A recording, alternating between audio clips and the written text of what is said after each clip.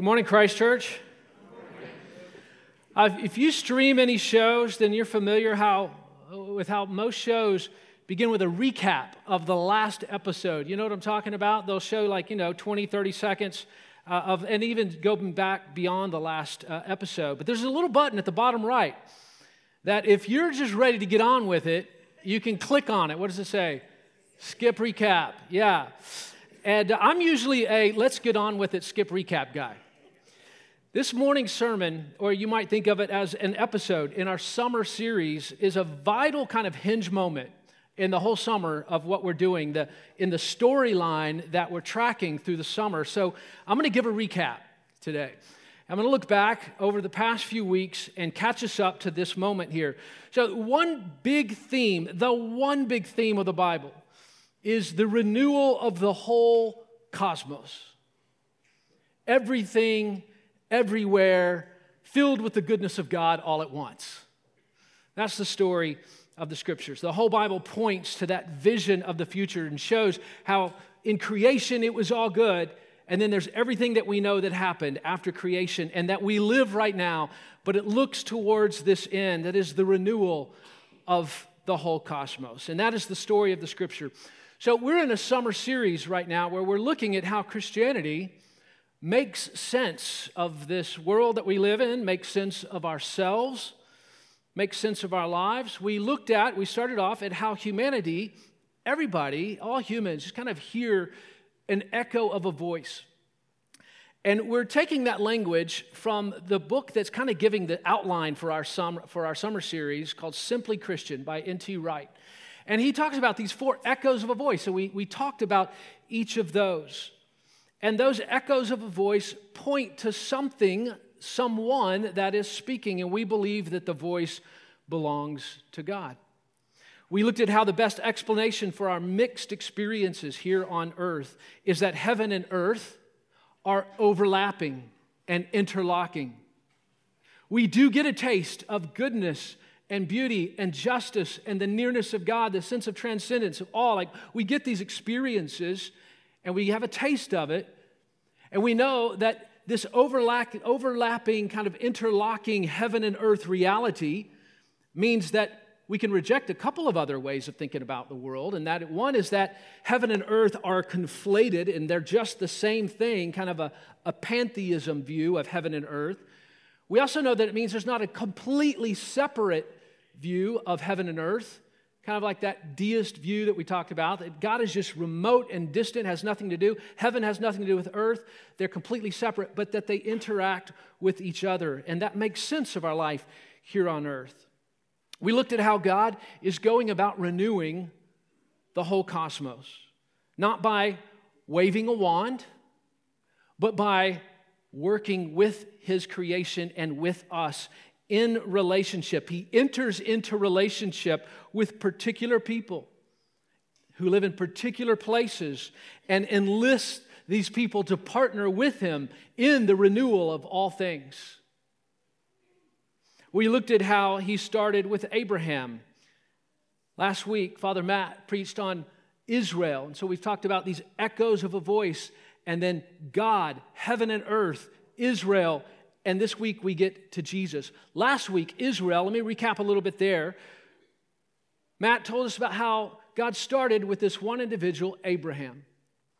And through Abraham, He told Abraham, I will make of you a people, and that people are going to be, through them, a blessing to all nations. And so this is how He's going to go about His work of renewing all things.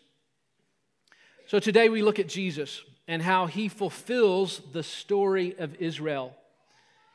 All the promises of God. Everything that Israel hoped for, fulfilled in Jesus. Jesus is the key to the many. And we're talking Easter service. Father Matt preached a great sermon on the evidence for the resurrection from a historical perspective that helps us to place our trust in just at that level. We could look at Jesus through His teachings, and I could just do a summary today of the teachings of Jesus. We could look at His miracles. We could look at His parables. But what we're going to do today is we're going to look at how Jesus enters into the story of Israel. And having last week looked at Israel and its story and how God works through his people there, how Jesus then is the fulfillment of that story and the next chapter, how he enters it as a human being, this world, this story, and then where he takes the story. In his book, Simply Christian, Wright talks about these 4 themes that swirl around Israel and swirl around the whole Old Testament. So you just go anywhere in the Old Testament and any passage pretty much, you're going to hit upon one of these 4 themes because they're constantly swirling around in the story. All Israel's hopes swirl around these 4 things: king, temple, Torah, and the new creation. So we're going to take these 4, and what I want to do today is see how Jesus, who is Jesus, how is Jesus this hinge point that takes the story somewhere new after having taken a dive into the story of Israel last week. So let's begin with king. We'll take them one at a time. First of all, Israel's waiting for a king who will come and set everything right. Longing for a king who is going to be the true king, the anointed king, the king that's full of the Spirit. Psalm 72 captures this hope of Israel. It says this: "Endow the king with your justice, O God, the royal son with your righteousness. May he judge your people in righteousness, your afflicted ones with justice." This king, this true, anointed, full of the Spirit king, is going to establish this kind of righteousness and justice. Long-awaited king will answer that human cry for justice. Jesus fulfills the promise. He's the long-awaited king. But here's the twist: not in the way that Israel expected. He is the king that they've been hoping for, but not in the way that they had expected. He didn't simply come as the king of Israel, which is what they thought, who would make them great among all the nations. He didn't simply come as the king of Israel, but as the king of kings, the king of all kings, the king of the whole cosmos. Paul picks this up in his letter to the church in Colossae. He says this: "The Son is the image of the invisible God, the firstborn over all creation. For in him all things were created, things in heaven and on earth, visible and invisible, whether thrones or powers or rulers or authority, all things have been created through him and for him. He is before all things, and in him all things hold together. And he is the head of the body of the church, the beginning and the firstborn from among the dead, so that in everything he may have the supremacy." Beautiful passage. It speaks of this Jesus who is not only comes as the King of Israel, but the King of kings, and in fact, the King of the cosmos. I'm going to use a bit of imagery throughout the sermon because there's so many ways of imagining, of seeing Jesus through different people's eyes, through different centuries, from around the world. This is an icon that shows Jesus as the cosmic king. You can see the 4 corners of the world. You can see that blue background that kind of hints at galaxies, the sky, cosmos. This is the cosmic king. There's another way that Jesus fulfills this promise of a king that's not in the way that Israel expected either.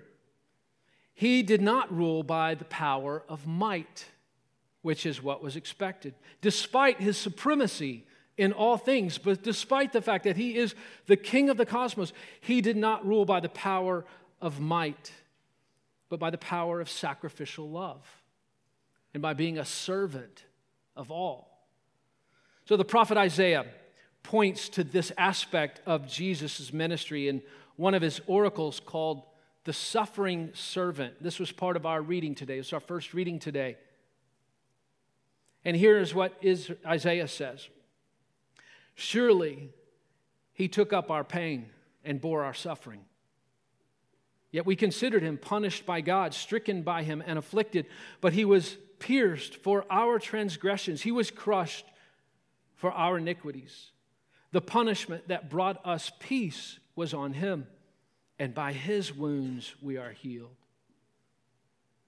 Now, if you look at this image, this is one that you might recognize, at least the artist, particularly because his most famous one, called The Scream, is one that people have seen probably before. This is Edvard Munch, and it's entitled Golgotha. And you can see in the people how as Jesus becomes disfigured upon the cross, there's even this kind of disfiguring aspect to the people themselves. Our pain and suffering and wounds are healed in Jesus. That's what Isaiah says. Our sins are forgiven in Jesus because of the cross. So this king is not only the king of Israel, but the King of Kings and the whole cosmos. And this king rules through sacrificial love, and this king heals our wounds and forgives us of our sins. There's another way that Jesus fulfills the promise of a king, and this other way that he is a king is also subverting the expectations of Israel. The kingdom that this king establishes is going to be an upside-down kind of kingdom. Turns the expectations of all the religious leaders upside down. In fact, at his very birth, before his birth, at his conception, his mother Mary breaks out into this song, and she has this sense of what's coming and what God is about. And here is what her song says. She says, "He has brought down rulers from their thrones, but has lifted up the humble. He's filled the hungry with good things, but he sent the rich away empty." Now, this painting right here, you see the kind of overt grandeur of Caesar and the Roman Empire. Everything about that scene, and that's Pilate who's seated there. And it's contrasted with the hidden power of the prisoner. Now, the eye goes towards the light, the figure in light at the center, and that's Jesus. It's too small perhaps to see, but his hands, there's a rope that binds his hands, and he's clearly in a simple white robe, and his hands are bound as a prisoner. This is where Jesus says to Pilate that Rome and Pilate would have no power except that it be granted from above. But here he is as a prisoner. This is the upside-down kingdom. According to the Gospel of Luke, Jesus began his ministry. He started it off by declaring that he is here to fulfill these words by the prophet Isaiah. Isaiah says, "The Spirit of the Lord is upon me, because he's anointed me to proclaim good news to the poor. He has sent me to proclaim freedom to the prisoners, recovery of sight for the blind, to set the oppressed free, to proclaim the year of the Lord's favor." This is an image by a painter named Jose Clemente Orozco. It's called Jesus the Liberator. And he has an axe, and at first glance you might think, well, that kind of is not what Jesus is about, violence and axe. But then you look a little more closely and you see the cross, and what he used the axe for was to chop down the cross. He cuts down the cross, which was the empire's instrument of oppression. It was not just an instrument of death. That could be done in a quick and more painless way. It was also an instrument of deep, profound, prolonged suffering up on a hill that everybody would see and be intimidated by the empire that occupied. And Jesus here chops down this instrument of oppression, but it also, of course, symbolizes an instrument of death. And in this chopping down of the cross, he says, death does not have the victory. This instrument of oppression, this instrument of death, does not have the victory. He has come to set people free, to set the oppressed free, to proclaim good news to the poor, and to forgive sins. All right, the next one, that's king. Let's go to temple. The tabernacle and the temple were the meeting place. We've talked about this already in the past few weeks. That's the meeting place. That's where God dwelt among his people. The temple was where heaven and earth came together, right there at the temple. So you want to be near God, then you want to be near where heaven and earth meet. So you go to the temple, and you can be in the nearness of God, in the presence of God there at the temple. One of the tasks of the true king that Israel was hoping for, looking for, is that that king would reestablish the temple as the meeting place between heaven and earth. Israel's waiting for the reestablishment of the temple so they can come near to the presence of God again. Now, this deep longing for connection with God, this spirituality that we talked about is one of those echoes of a voice for knowing the nearness of God. This hope will be fulfilled in Jesus. He fulfills the promise, but again, guess what? Not in the way that was expected. Jesus himself, instead of building the temple, Jesus himself became the temple. God became the temple in the person of Jesus, in human body. Jesus was the place where heaven and earth met. And so he says, if you want to be near to God, if you want to know God, then follow me. Come and see. One of the names given to Jesus, in fact, is Emmanuel, which means God with us. The image that you'll see on the next one, there's a couple of them, and you see Caravaggio at the bottom, and that's the road to Emmaus and those disciples that he walked with, and then he sits down and he has a meal, and that story just points that they didn't even know it was Jesus until they sat down for a meal. They're walking along with this guy. That's how everyday accessible Jesus was. That they would walk this entire path and talk to him like a normal person. Up above, there's a contrast of what is kind of like a stylized European Jesus that you've probably seen images of here or there. But on the right is a computer-generated kind of amalgamation and best guess at what Jesus might have looked like. So on the right, you just see a kind of everyday guy, every guy. And this is part of what it means that Jesus fulfills all Israel's hopes in temple, is that Jesus would come near and be accessible and human as one of us. The dwelling place of God becomes flesh and blood, human, who loved to be around children, who loved to hang out with people. He ate and drank with notorious sinners and others. All is this. If you really know me, you'll know the Father as well. From now on, you do know him and have seen him. Why? Because you've seen me, Jesus says. So Jesus is everything that king and everything that temple symbolized for Israel. He fulfills it all. He's also everything that the Torah meant to Israel. So let's look at that next. The Torah is also known as the law. It was given to Israel as the way of life, the way to walk in. Once Israel had been delivered from slavery in Egypt, once God had shown his mercy and his power and salvation, he had delivered them out of Egypt, then he says, all right, now here's the way to walk, the good way that will keep you connected to each other and to me in the best possible way, a way that honors community and honors God. It was not meant to earn God's favor. He had already shown his favor by delivering them out of Egypt.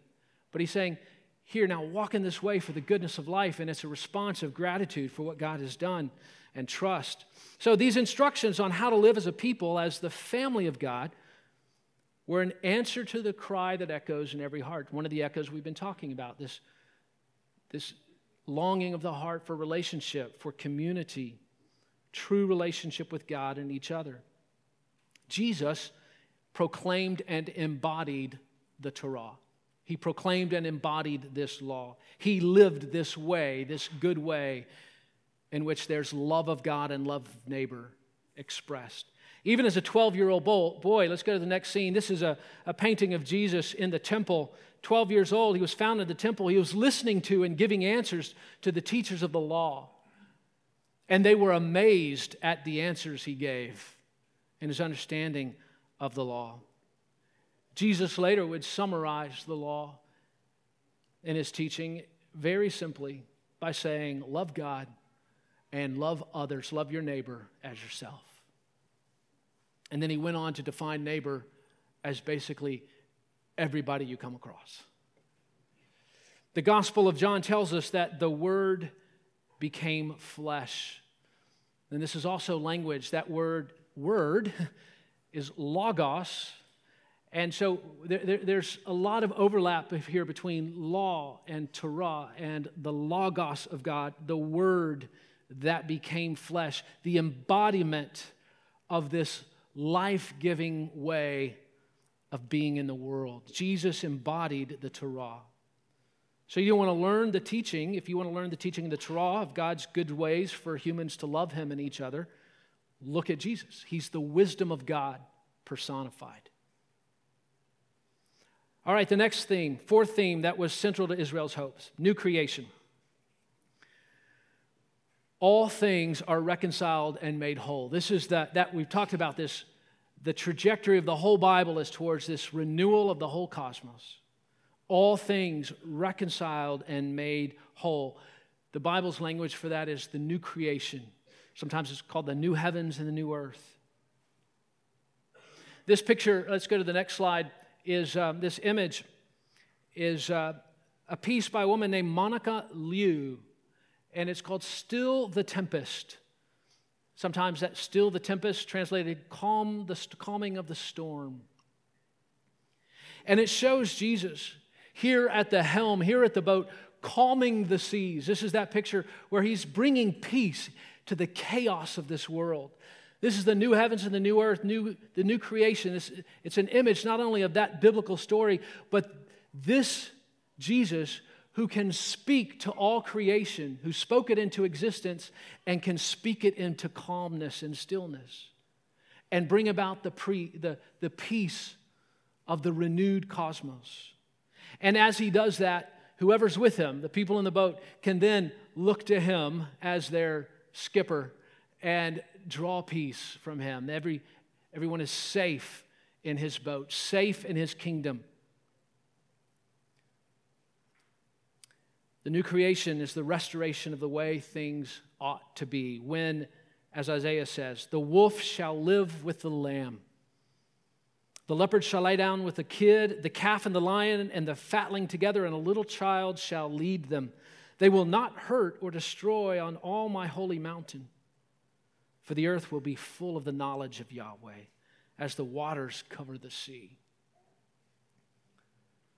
This is perhaps, again, the key theme of the whole Bible. Everything points ultimately to the renewal of the heavens and the earth, the whole cosmos. And this is the beautiful and peaceable kingdom toward which we're headed. The beloved community, living together as God intended, everything reconciled. Heaven and earth are reconciled. God and humanity are reconciled. Humans with each other are reconciled. Humans and all of creation are all reconciled. Our second reading today was from 2 Corinthians, where it says this: therefore, if anyone is in Christ, the new creation has come. So in Christ, we are already living in that new creation. The old is gone, the new is here. All this is from God, who reconciled us to himself through Christ and gave us the ministry of reconciliation. That God was reconciling the world to himself in Christ, not counting people's sins against him. That is the message we proclaim. That's a ministry of reconciliation. And he has committed to us, it says, this message of reconciliation. Now let me switch gears a minute. We've been looking at Jesus kind of from this bird's eye view. We've been looking at the whole story of Scripture, and how does Jesus fit into that story? How does he tell the future of that story? How does he fulfill everything in the story of Israel? And we can come at this from several different angles, but it's as long as we stay kind of on the outside, we can't really know Jesus. We have to do what we've just done so far. We need to dig into Scripture and study it and learn and know who Jesus is. We want to observe everything we can about the different connections. That is vital. But there's another step that I want to commend. I want to say if we really want to know Jesus, we're going to have to take another kind of approach. There's a professor named J.I. Packer that many of you know him and his books, you've read his books, and he wrote a book once in which he used this image that has forever stayed with me. In this image, there's somebody who's in Spain up on a balcony, and it's one of those villages where there's a lot of commotion down on the street, and this person is up on the balcony looking down at the street, and they're just noticing all the traffic going back and forth, the animals, the people, the directions, who's saying what, some vendors here and there. But as long as this person's in the balcony, there's only so much they can really know of the city.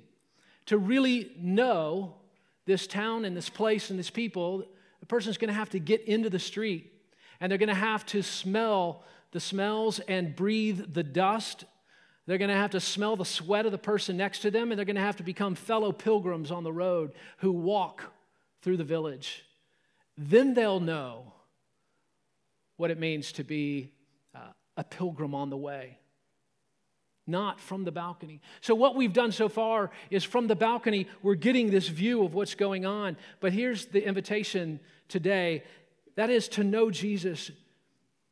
We need to get inside the story, move from the outside to inside, and that is an act of trust. It's an act in which we say, I want to be inside this story now, God. Jesus, I want to know you, not just in the ways that we can see that you are the fulfillment of all these human longings and Israel's story, but I want to know you personally in my life. That becomes an act where we say, I'm going to throw myself upon you. I'm going to put my hopes in you, Jesus. I'm going to take my fears to you. I'm going to give my future to you. I'm going to bring my past and all my wounds and hurts and sins. I'm going to bring it all to you. And it's risky because he says we can't really know him by bringing just a little part here or there. We have to throw ourselves upon him. And so if you're in that place maybe where you have done that, you've trusted him, but there might be an arena of your life that you need to bring back. Something happening, a relationship. Something going on in your workplace. Something going on in your own soul. Patterns, behaviors, addictions. Maybe there's things that you're seeking answers for and you want to ask for God's guidance and discernment. Whatever it is, something that I want to invite you today to come to Jesus, not only with the understanding we have of this big picture, but with an act of our trust of our own lives. Lastly, there might be some people who this is the first time you've ever even considered that. And it's not just a renewal of bringing yourself to Jesus to know him, but maybe for the first time, you want to give it a shot. You want to give Jesus, take that risk, take that chance, and offer to him all of who you are. That ultimately is the only way to know him. It's safe to stay on the outside of the story. It's safe to read tons and tons and tons of books. It's safe even to do Bible study over and over and over and over and over and gain a lot of knowledge. But then where it becomes risky is when we say, Jesus, I'm going to trust you with myself, my heart, with everything. So that's what I want to invite us to do today. Would you join me in prayer? And I'll just lead us, and you can join any of the words that I'm praying and make them your own or pray your own along the way. But let's offer ourselves up to Jesus. Jesus, we thank you that you are astounding. We thank you that you have come near to us. We thank you that we can trust you as the one who rules over the cosmos, that we're not afloat in the universe, but we are held in your hands as the King of Kings, as the cosmic King. We thank you that your way, your law, your logos, your wisdom is the way of life. And we want to get off the balcony and we want to walk with you, Jesus, as pilgrims in that way. And so we offer ourselves up to you. For some of us, we're saying again, God, there's an area of our lives where we have some wounds, we have some sin, we have some broken relationships, we have some pain. We bring that to you, and we trust you with that right now. We offer that to you, Jesus. Would you come, Holy Spirit, and touch every heart that's offering any of themselves to you. And some of us, Jesus, come to you with all of who we are because we've never done that. We've stayed maybe at a safe distance or maybe never really even understood who you are. But today, something is beckoning, something summoning, someone is summoning us. And we respond with our whole selves. And we say, take our lives, all of who we are, into your hands, that we may taste of the blessing that you promised to Abraham, that would be for all nations. In your name we pray. Amen.